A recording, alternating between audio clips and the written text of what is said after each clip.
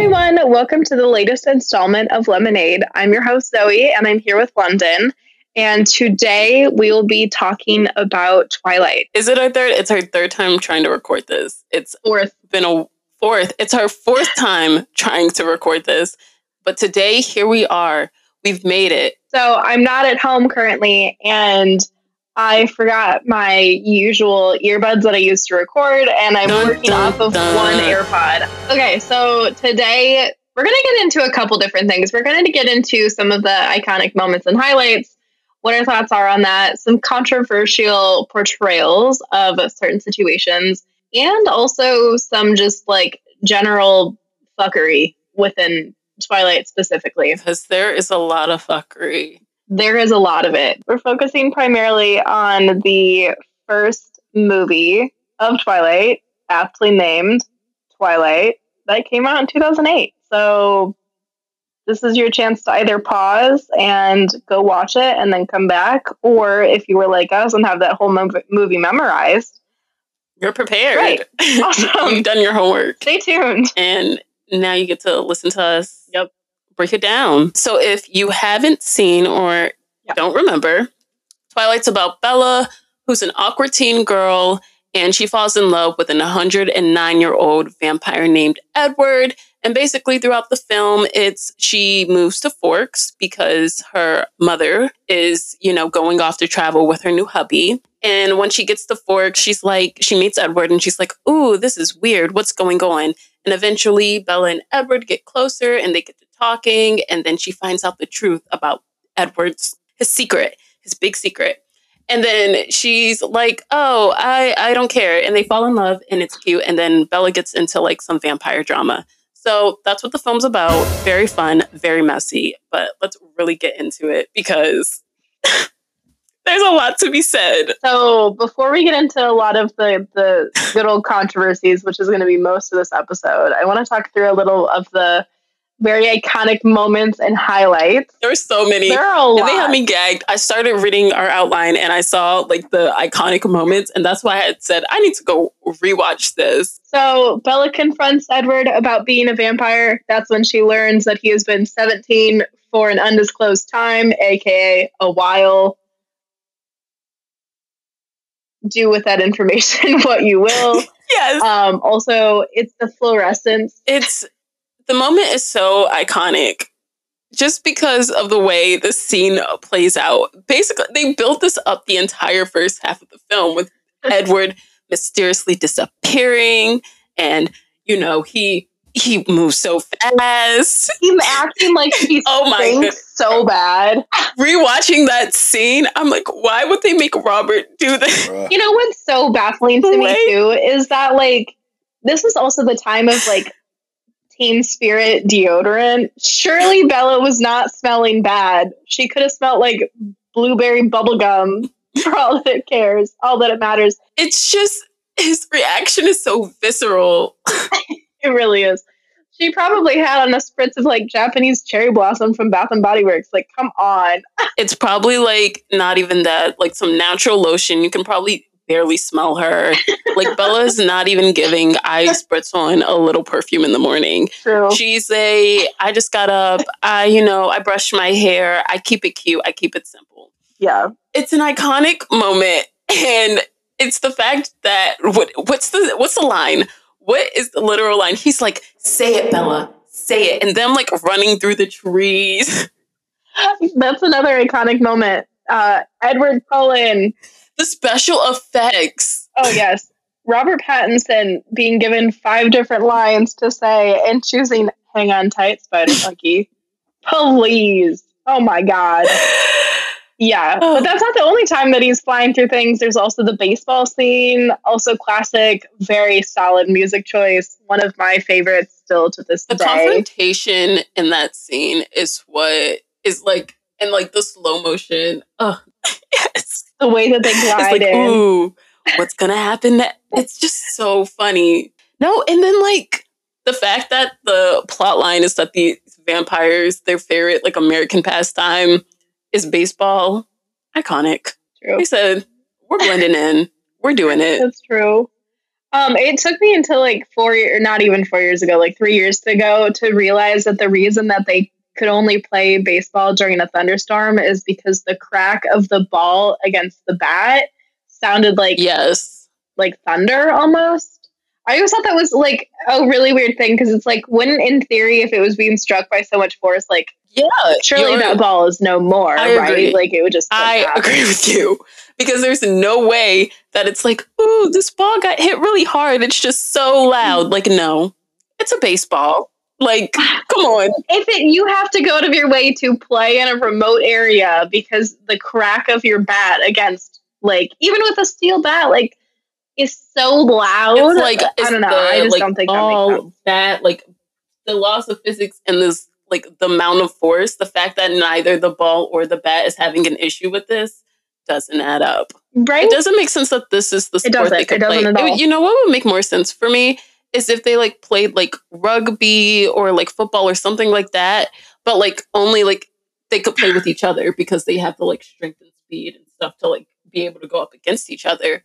But in that way, the ball is not like really being affected. That's true. Maybe that's what they do when it's not thunderstorming. Yeah, and also, why would they go out of their way to pick a sport that they would only be able to specifically play during this one time? Like, they picked the most inconvenient sport. I don't know. They're all dressed up like 1920s losers. Oh, yeah, they go out of their way to, like...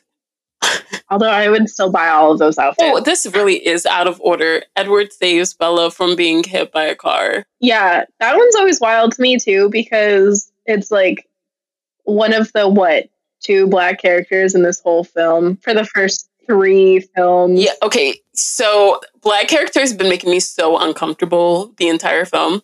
I don't know how many people notice, but usually if there is a side black character in a lot of films, they are an antagonizer for some reason. They can't just be. They have to, like, if they do get their little black person cameo, they're usually the villain. And if they're not the villain, then there's a stereotype or so insignificant it doesn't matter. Regardless, this man starts as a little antagonizer. He's the first one who, like, says something a little snarky about Bella. He sexually assaults Bella and then almost hits her with a truck. Wait. Hold on. What did he do? So when she first pulls up in our car, he says, "Oh, nice ride." Like, he's the first one to like kind of make a snarky comment at her. And like the girl, whoever he's with is like, good one.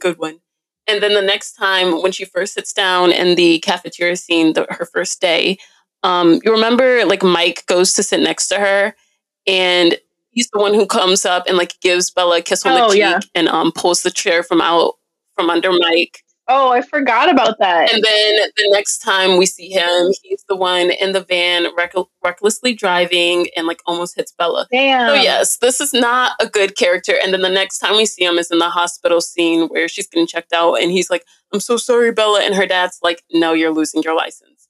So a very interesting portrayal of this random black character, I will say. It's giving Stephenie Meyer, I wouldn't make a black character anyone but the villain energy. So true. It makes me want to like revisit the books and see if that was something that they even ever like brought up. Like, was his race ever mentioned in the book or like? I wouldn't know. I would not know. I don't know. I don't know. Yeah. Let us know. Leave a comment. If you know, let us know. Subscribe. Thank you. Like, comment, and subscribe. That's so fucking wild to me, too. Because it really, like, LeRon at least is, like, I don't know, like, kind of decent. He does have his little... But, like, Tyler was just fucked. Like, backtrack, try to, like, not really be good, but a little, like, I don't want to be a bad guy arc. He did have that. But, like, it's not redeeming of any means. Because isn't he in the second... How dirty they did Twilight. Second movie and like immediately still a villain. I'm not sure if I'm remembering that correctly, but I think because I'm pretty sure he comes in and then he's like, because I think Victoria like kills him at some point or something. Yeah, Victoria's like, "You're in my way. Stop telling them about my plan. Fuck you." Oh, the whole meet the Cullen scene. Which scene? Ella, we made Italiano for you. When she first goes over their home for dinner. Right? And she says, "I already ate." Yes. And then Rosalie goes out of her way the step in the salad that she just broke all over, and like with her little high heels. I don't know why I get that scene and like the first scene from the second film where she like where because I feel like that's the more memorable like dinner scene when like Jasper cuts herself in the second film. But when they meet, it is so awkward. And that's when like Alice and Jasper show up like on a branch, like they just hop into the house from a branch. And then Rosalie's just so angry that she ate before, which is like so nice to have made dinner, but like I feel like it would be even more weird to sit in a house where no one is eating around you and like just be the only one eating. Yes, except for you. That was like a thing I noticed when I was rewatching the scene where she orders her mushroom soup, the iconic mushroom soup, and she's like, "You're not going to eat," and then it made me think of like how awkward I always feel. Like I don't like if I'm going to do something. And I'm like in a social setting. Wait, isn't it mushroom ravioli? I'm pretty sure she said, "Here's your mushroom soup." I'm like mushroom. Hold on. Let me go to the scene. Here it is. Mushroom ravioli. Yeah, it's giving soup. So after that whole situation, there was the dance at prom. Honestly, that last scene of Victoria walking down the stairs, letting her hair out. Love it. Bad bitch. Honestly, that Victoria over the other Victoria till the day that I die, for no specific reason that I liked her curl pattern and her hair better. Who's the other Victoria? The first Victoria and then the second Victoria. The second, like after Twilight, that original girl never came back. Oh, it's a different girl? Oh. Yeah. And I like the first one a lot better. Oh, okay. So it was Rochelle Lefevre. How do you say that? For a second, I thought you meant there was just like literal, like, different versions of her in the plot. I'm like, did she like respawn? But I understand what you're saying. Different actresses. That's so funny. Okay. Yes. Okay. Did say that right. Awesome. So the first one was Rachel Lefevre, and then Bryce Dallas Howard was the second one, which I feel like she's been in a ton of stuff now recently. Oh, she's so familiar. She was in Crazy. Well, I've seen her in Jurassic World, but Black Mirror. Yep, that was her. But I like the first one better just because I like the way that they did her hair a lot better. I think it looked so good because it was like really cute. Like, let me see. I need to see a clip of her in Twilight. I can't believe. Fast forward to the very end and watch her walk down the stairs. She like lets out her hair. Wow. But see, the thing with that too is that I liked the costuming of her a lot better because they like gave her the fur shawl and like made her kind of look very like pristine and put together, but also like Girly was still nomadic, so she had her own thing. And then also, I don't know, I think one of the things with that too is like that's also when Bella is like, change me right here, change me.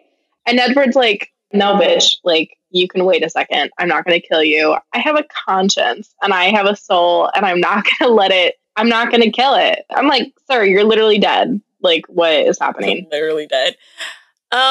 Yeah, you're literally dead.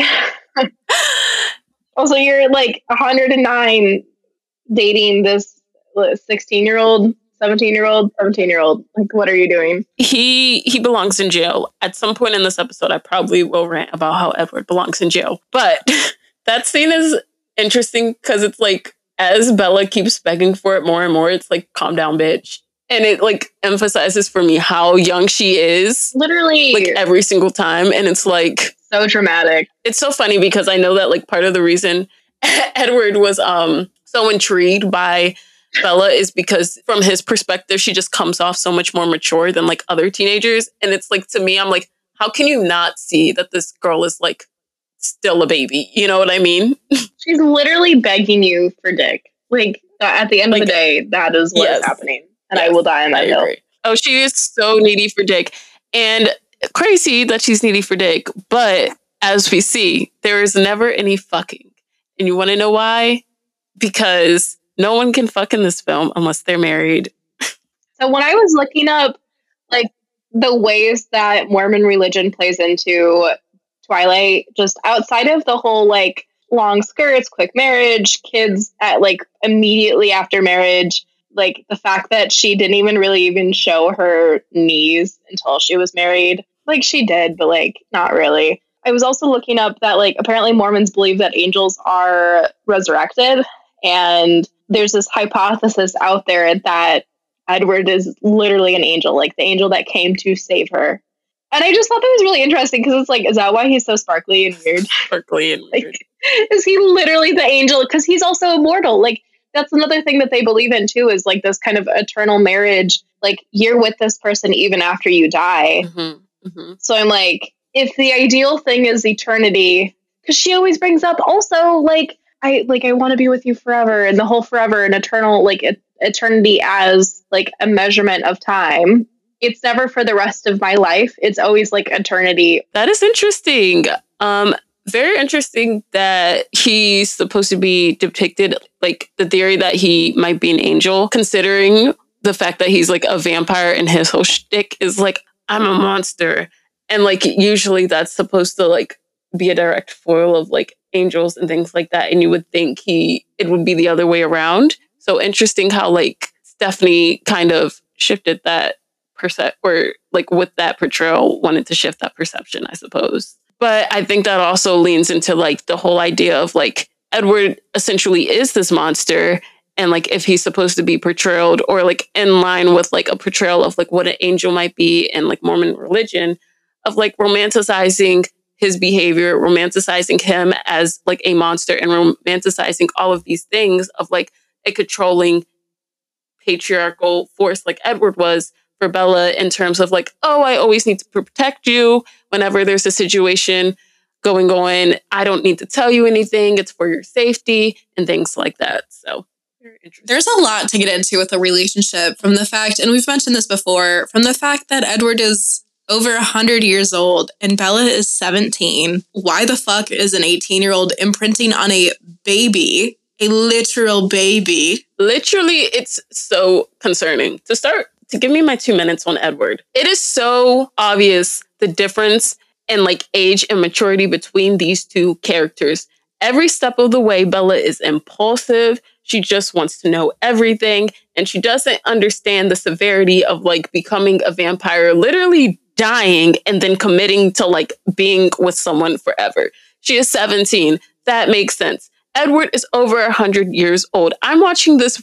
I was just rewatching Twilight. The first thing Edward asked her is how you feel about the weather. If Bella was like, why the fuck are you asking me about the weather? Because this is an old man, an old fucking man coming in with, how's the weather? How you feel about it? He is an old man. And it's so interesting that like he's watching Bella and he's like, oh, she's so special because she's a teenager who doesn't give a fuck about prom and all these things that are supposed to like elevate Bella to his level. At the end of the day, she is 17 and he's literally over 100 and you can tell. And I just don't understand in what way this relationship seems natural to anyone. And also, Jacob's a creepy uncle. Okay. This is true. We're going to get into that in a second. Oh my goodness. Yeah. Also, like, Edward is so possessive and controlling. You know, when we like all first watched the Twilight movie, and I feel like a vast majority of people were like, aw, how sweet. Like, he comes into her room and watches her sleep and she doesn't even know. And that was like before they kind of started talking too. Like, it's so disturbing to hear Bella say, that's the first night I started dreaming of Edward. So weird. No, babe. He's in your window. You're not dreaming of anything. There's a literal creeper in your fucking window. And as a 100-year-old man, he should understand that that type of behavior is not acceptable. It's so weird. Even if he feels some type of draw to her, even if he's like, oh, I want to protect her. You should understand as a grown-ass 109-year-old man that it is not acceptable for you to stand in anybody's window, especially a teenage girl's window. I know that he may look 17 and everyone's like, oh, maybe he didn't progress mentally. At the end of the day, yes, he did. Yes, he literally did. The whole, like, part of his whole shtick is that he's literally, like, he doesn't act like a 17-year-old. If anyone tries to come at me and say that, like, oh, well, they don't progress, like, mentally, he's also still 17. No, he isn't. He literally isn't. There's proof that they can learn and grow over time, especially and like mature, especially even if their frontal lobe didn't fucking finish developing. Absolutely not. You are 100. Right? And you've been here 100 years and you should know better. He's so weird. He's so weird. He's so weird. It's also, like, I think about the fact of he's so concerned with her hurting herself because she's so clumsy, whatever. Like, there's a lot to unpack there. But the fact that it's, like, probably the safest thing she could ever be doing is sleeping soundly in her bed, right? Surely she's not getting up and walking around or whatever. Like, why does he find that this is such a big deal for him that he, like, needs to be there? It's also the fact he wouldn't even need to be in the window. You know what I mean? Even if he gave like regular stalker vibes and just like watch from out front, he can literally hear. He doesn't need to literally be at her window. No, literally in the corner of her room, like staring at her. You know what I mean? Like, right? Exactly. That's so intense. For what? Why? Yeah, literally. Like, is this your possession? Like, this is some girl you met 3 weeks ago. Yeah. Edward then following her to the city. We'll get into this in a second, but Bella actively ditches all of her friends when she like realizes that she has Edward's attention. But like also, again, her friends are kind of shitty because, you know, they all want to go to, where was it? It was in Olympia, was it? Where was it? What, to shop? Mm-hmm. Port Angeles. The one time that she's ever really hanging out with her friends is to go to Port Angeles, to go prom dress shopping with her friends. And even then, the entire time that she's there, she's like super checked out. She just wants to get to the bookstore to buy the book and find out about the cold ones. Like, why? You know, that's my question. It's a shock to me that Bella even has friends. And maybe it is a good thing that Edward was there in some instance, because surely her friends did not care about her, considering her friends, like, by the time that she found them again, were like, oh, like, we didn't know where you went, so we already had dinner and we're heading home now. It's like, you're not concerned for her?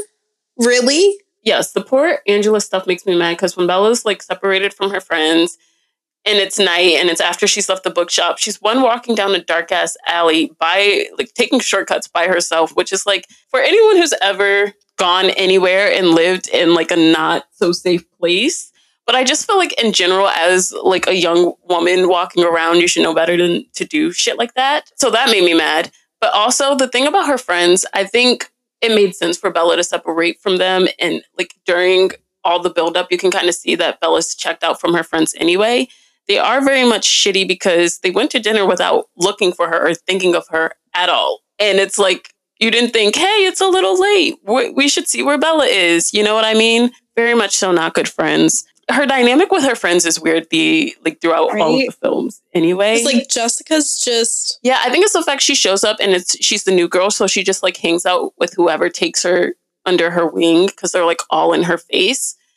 But very interesting that she like stays friends with them, especially after like getting in tight. Right. I feel like she's not even friends with them because she wants to be friends with them. It's like she's friends with them out of convenience, because I think Charlie would combust if her only friend was her boyfriend. Because it's not like she ever checks in with them, sees how they are, unless she's like, Girlie was like manic depressed for literally 3 months. And it killed me in the second film where she's like hanging out with Jessica and Jessica's like, you know, I've been going through my own shit too. And I'm like, that's so real. That's so valid, Jessica. True. We're talking a little bit about New Moon. We're talking a little obviously about like Twilight. I want to put into perspective the general timeline of events, because I don't think a lot of people realize that Twilight takes place over 2 years. And out of those 2 years, Edward is gone for 6 of those months. So in all reality, they really only know each other for 1.5 years before they're married and have their first kid. Okay, as it follows, in January of 2005 is when they meet. That's when Bella shows up and they like witness each other for the first time. In March of that same year, Bella meets the Cullen family and is injured by James. January to May is when all of Twilight happens. And Edward's gone for like some of that as well. That's true. Yeah. He had to go hiking with his family. Yeah, because he disappears. There's the first time, yes. And then like he also disappears sporadically. That is true. Yeah. A short, 5 months? Yeah. April, May. Yeah. Okay. So 5 months. They go to prom in May 2005. Edward leaves her in September of 2005. He's done with her. He's going to go kill himself. He's having a hard time with himself, whatever. Bella doesn't leave her house until December of 2005. September to December is when, like, she's going through it. We all know that scene. That scene. Iconic. Happens every fall. And then in January of 2006 is when, like, Bella and Jacob start hanging out more frequently because Charlie's like, you're freaking me out. I don't know what to do with you. All you do is scream in your sleep and sit there and stare at walls. I don't know what's happening to you, and I don't know what to do with you. March of 2006 is when Jacob starts ignoring Bella, and she's like, oh my God, like, no one loves me. And then she goes cliff diving because she's also still trying to find that, like, adrenaline rush. This is also the same month that Edward tries to kill himself so publicly in front of the Volturi. And Edward's like, I'll change you if and only if you marry me. So now we're about like a year in or so. You know, this is obviously kind of the end of New Moon. Start of Eclipse. It is May 2006. Victoria shows up to get her revenge. The whole vampire newborn army is alive and well. This is when Bella breaks her hand punching Jacob in the face after he kisses her. They get engaged. The Cullen... I always forget about Eclipse. I know. It's my least favorite. Awful film. It really is. Well, so all of this entire movie happens in May of 2006. So, like, again, like, we're talking only like a year and a half-ish after they know each other. So Bella breaks her hand after punching Jacob. Then they get engaged, and the Cullen family and the wolves fight off Victoria and her army. And then Jacob goes missing again. And then in August of that year, when Bella and Edward are married and they head to Isle Esme, she gets pregnant and heads home. August of 2006 is when Bella and Edward are married. They head to Isle Esme. She ends up pregnant, and then they like freak out, head home. In September of that year, Bella's drinking blood. She breaks her spine. It's a whole thing. She also turned 19 years old. Hooray! This is also when, of course, Renesmee is born, and Jacob imprints on her, and Bella becomes a vampire. It's a very busy month. In December of 2006, the Cullens bring the vampire friends in to fight the Volturi because they're, like, super scared. And then in January of 2007, Edward is finally allowed to read Bella's mind for the first time. So that's kind of, like, where it all ends. Again, they have been together for 2 years. We are talking... They meet in January of 2005, and then finally in January of 2007 is where everything ends. Edward was gone for 6 months of those, obviously a little bit more. She is 19 at this time in age. I would feel like a child bride if I got married and I was only 19. I don't know how she's doing it. They truly just don't know each other that long.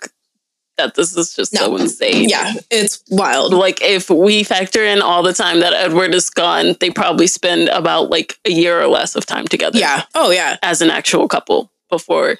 And not even a year together as an actual couple before, like, marriage and, like, this is it. Yeah, it's insane. It's insane. Honestly, for their sake, I hope their brains never mature. Because fuck them. How the fuck? No.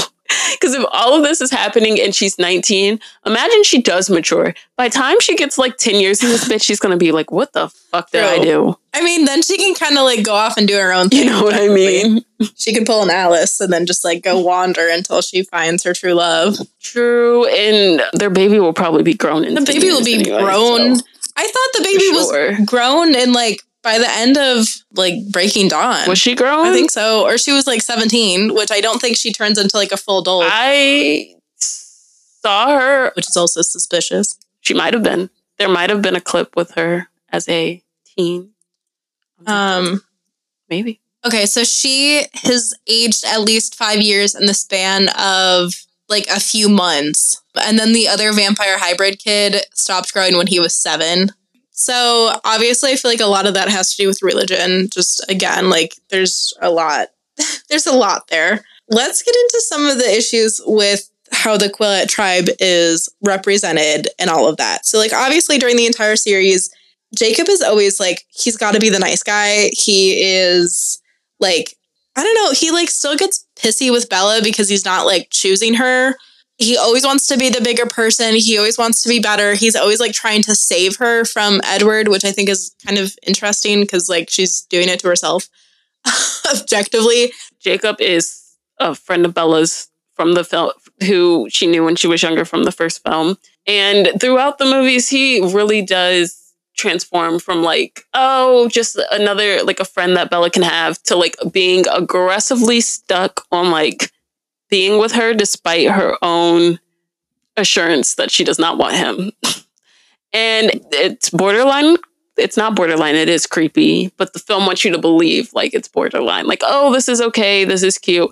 His behavior is literally despicable. I think that like goes into like one, what you're going to get into about the tribe things, but also Stephenie Meyer's portrayal of people of color in general. And like always the villain, always very morally questionable. Always. I will always. Say. So the Quillette, Jacob is part of the Quillette tribe. The Quillette tribe is a real tribe. They do not share a lot of similar mythology that is within the film. So like the cold ones, aka vampires, are not in any sort of story that they are engaged with. Like that's not part of their culture. The cold ones are not part of their culture. Similarly, also, I think about there was like a mix of myths from their culture and other cultures, like other indigenous histories. One of them being the tattoo that was used in the film as like the tribal tattoo was used and then redesigned without any sort of compensation for the design in very traditional movie history type, very traditional movie fashion. Yeah, I think it's very wild of her to want to like base this on a real tribe, but then go ahead and say, oh, okay, for some reason in her story, she wanted to include these people. Okay, fine. But then go ahead and like twist their mythology to make it fit her plot and kind of like use that culture to like push her narrative, which I think is like just very bold and out there to say, hey, there's these people who have this deep, rich history or this culture. Why don't I use that to make my little fantasy book about this random white woman, matter of fact, who falls in love with this random white vampire? You know what I mean? Very... And like constantly, they're always seen as so violent and so over the top and also so hypersexualized. Like there's no reason that the second that Jacob turns into a werewolf is like, he's just shirtless always. There's no reason for a 16-year-old Taylor Lautner to have been wet dreams, like in the wet dreams of like many of like grown-ass women. And that's all I'm going to say. Mm-hmm. Mm-hmm. That's just... Yeah, yikes, definitely. You know? Definitely. And then like, I don't know. I just think about the fact that they're like so aggressive. She really has an issue with making people of color very, very mean, very aggressive, very over the top. From Tyler to Laurent, I feel like wasn't that aggressive. Laurent's like the exception, I feel like. And he also had like locks in, and I always thought that was an interesting ad. I don't know. There's no reason that everything needs to be so violent. And like the fact of like, I even think of like, wasn't it Leah who had the big scar in her face from when like, what's his face? Is it Sam? Yeah, just portraying them like as very violent, unable to like control themselves, which is so interesting considering like if you would think like if the Cullens are capable of like finding a way to like not eat humans, that the werewolves after a certain amount of time of like this being a legacy and like a trait of their tribe to be able to like at least to some extent control their anger or something like that. But irregardless, like there's just the incessant portrayal of like Jacob as like aggressive, and you see that in like his relationship with Bella, his like inability to take no for an answer, and like yeah. It's just... I even think of like Leah's scar on her face is so prevalent in the films where it's like Bella was literally attacked by a vampire. Mm-hmm. She should have been left with a scar, and she doesn't have anything to show for it. No scar. And it was like anytime that she was attacked, yeah, it was we get this like constant reminder from Leah. Anytime that she was attacked or anything happened to her, it was always on like her hand or her arm or whatever. Like it wasn't anything like a place that mattered. Where like Leah's was on her face, which I feel like is just a very interesting placement of like, oh, he could have like freaked out anywhere on her body. I don't know. Like he could have basically scarred anywhere on her, and it's on her body. And like it was her face. It was her fucking face. Like it's a thing that everyone sees too. So it's like, I don't know if that was like intentional. I'm sure it wasn't, but yeah, I think I feel like to some extent, like, they really do further the notion that, like, I think there's this underlying theme of, like, oh, the werewolves might be the ones who are, like, dangerous. But, like, on the flip side, the entire, like, series is trying to, Bella's literally trying to be killed this entire series. Go against... And you're going to tell me that the werewolves and it's, like, trying to... Yeah, they're supposed to be the dangerous ones. Meanwhile, the vampires, the whole, like, series is trying to get us to, like, change our perspective of, like, oh, we're getting really intimate with Edward and he has this soul, and, like we're, like, his character specifically is made so that they aren't try to shift that perspective of, like, them just being monsters. And so the narratives, it's like good guy versus bad guy. And, like, back to Stephenie Meyer's comment, I don't know where she stands today, but last I heard, POC characters only get to be villains. Did she really say that? She might have specifically said Black people. I think she said, bro, it was wild. I think, let's see she if I can find get out more. I think it was like, I would never... what are you doing? I would never cast them as anyone but the villain. Oh, I think she did help out with casting. Never mind. Yes. Twilight author would only agree to cast Black actor if he played a villain. That's a choice. And not a good one. What the fuck? Like... Oh, it's Miss Catherine who, like, exposed her, I think. That tracks. Of course, our queen. I will die on the hill that Catherine Hardwicke is one of the best directors of this generation. I also want to point out that Catherine Hardwicke's niece is... Oh, yeah, I remember reading this. Hardwicke wanted the vampires to actually be, like, different ethnicities, in which they could have been. There's no reason they had to all be white, considering it was just random people that, like, Carlisle decided to turn. So, yeah, she speaks about wanting Alice to be Japanese, which tracks with, like, her aesthetic in the film. I see that. Even if you look at her sketches, too, I think, because, okay, so I was one of the crazy Twilight fans that had the director's notebook, which, how real it was, I don't know. But, like, in the sketches that she was, like, when she was trying to figure out, like, costuming and all of that, she literally, like, Alice looks Asian. I feel like that would have fit. There's no reason that they all needed to be white. No reason.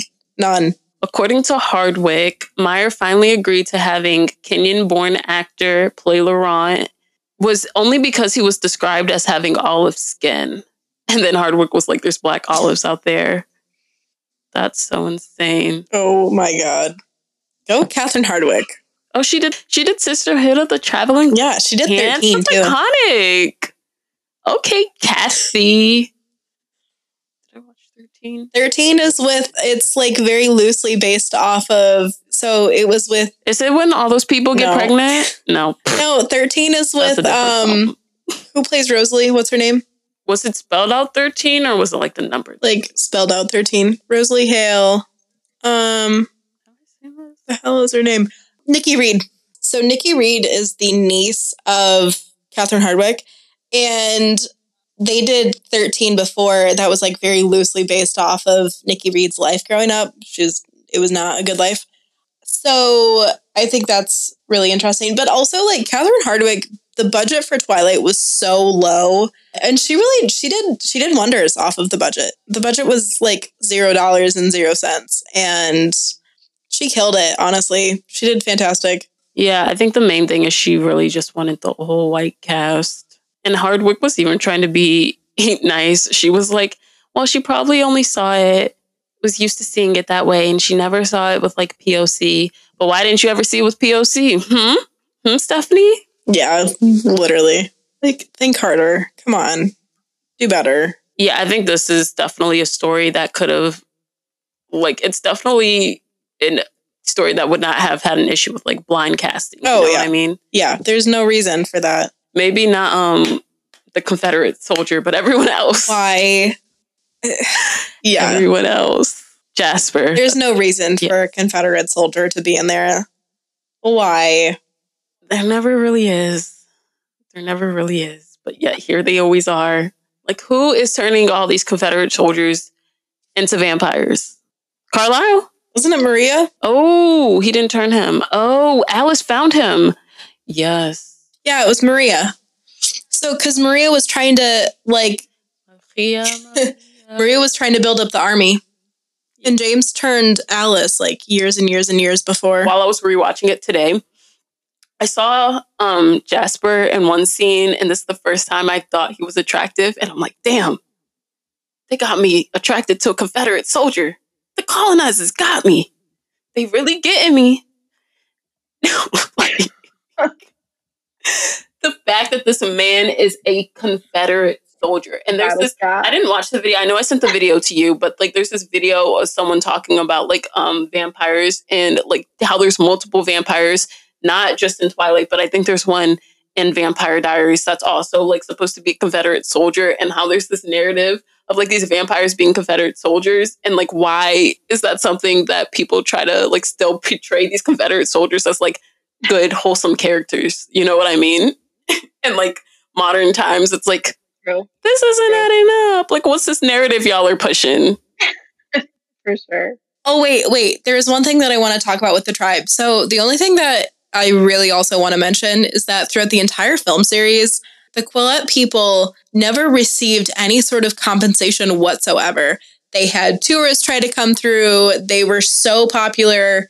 Probably, honestly, one of like the most notable tribes like ever coming out of a movie series. And they received zero compensation. Nothing. No real recognition. No real anything. They just...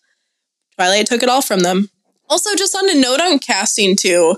Like, there was never any reason for Jacob to not have been cast as an Indigenous person, but, like, enough of... I mean, like, later in the films, obviously, they were casting some... Literally the only person. like, Indigenous people, but Jacob was not. He's a white man. He's a white man. Yeah, those racially ambiguous people get us every single time. He's just tan. I don't even think he's racially ambiguous. I think he's just tan. He's so tan. Like, he is just tan. That's why he's racially ambiguous enough to like get away with shit like that, though. That's fair. Is it a tan white person or is it someone who's black? Like, he's just tan enough. Yeah, so basically all the relationships are fucked up. So fucked up. Yeah, overall, there needs to be more compensation for the Quillette tribe. Yes. I'm going to include some links in the show notes so that you can compensate the Quillette tribe, especially if you're someone who was very into Twilight. They could take some coins. Also, like a lot of us who are very into Twilight and who went to all the midnight premieres and did all of that, we have our own money now. We can use it to be good people in the world. So think about that. There's no reason for people to be portrayed in the way that they were. There's no reason that if you are over the age of 100 that you need to be marrying, impregnating, and having a whole family with someone who is 17 to 19 years old. Think about that for a minute. And yeah, think critically when you're watching the Twilight movies, because I think there's a lot more to them than we ever cared to really get into. Or if you just want to watch it and like have a good time, you can do that too, I guess. Yeah, I would say overall, fun story, fun narrative. Is it my most watched movie? Yes. Think a little bit deeper about what's being portrayed in front of you, I think. And I think it's important that while, yes, like Zoe said, we can still enjoy these films, but also it's important to think critically about them and not only enjoy the stories, but, you know, reflect and see what we can learn and like donate to the tribe, because hey, you didn't know they existed before this film, but now you do. That's true. That's very true. And you watch them be exploited all over the screen for however many years Twilight ran. So, and they're still being exploited. There's an argument. They're still being exploited. The films exist. They're still being exploited. So as long as you're watching, donate. Give out those coins. Open your purse. Give. If you can sexualize a non-Indigenous white man playing an Indigenous person. If you were Team Jacob, you need to give more money. That's the end of story. Yes. Yes. End of story. That's our takeaway. Yes. If you were Team Jacob, do better. You owe somebody some coins. Yes. No, it's so devastating to find out he was really white, because he was passing. He really was. He really was. He got a lot of people. From a very, like, just as people watching this and not really thinking about it and being like, oh, that's a man and he has long hair and he's tan. Yes. Is this brown face? could we say? Would you consider indigenous people brown? Was Taylor Lautner doing brown face? Yeah, that's what I don't know what kind of face this is, but it's a face. I don't know what kind of face it's giving. I went with brown, but it's giving not your face. It's giving POC face. I don't know if they have a name. Giving BIPOC face. Because it's giving, like it's not, it's past appropriation. It's giving face, but it's to be determined. Yeah. Thank you all for being here. Thank you for listening. Thank you for making this episode a reality after so many trials and tribulations. I hope that my audio sounds okay, given that I had to change both microphones and entire devices halfway through. And if you're watching, fantastic. If you're ratty, I'll see you in the sewer. Bye, everyone. Stay hot, stay horny, and we'll see you later. Bye.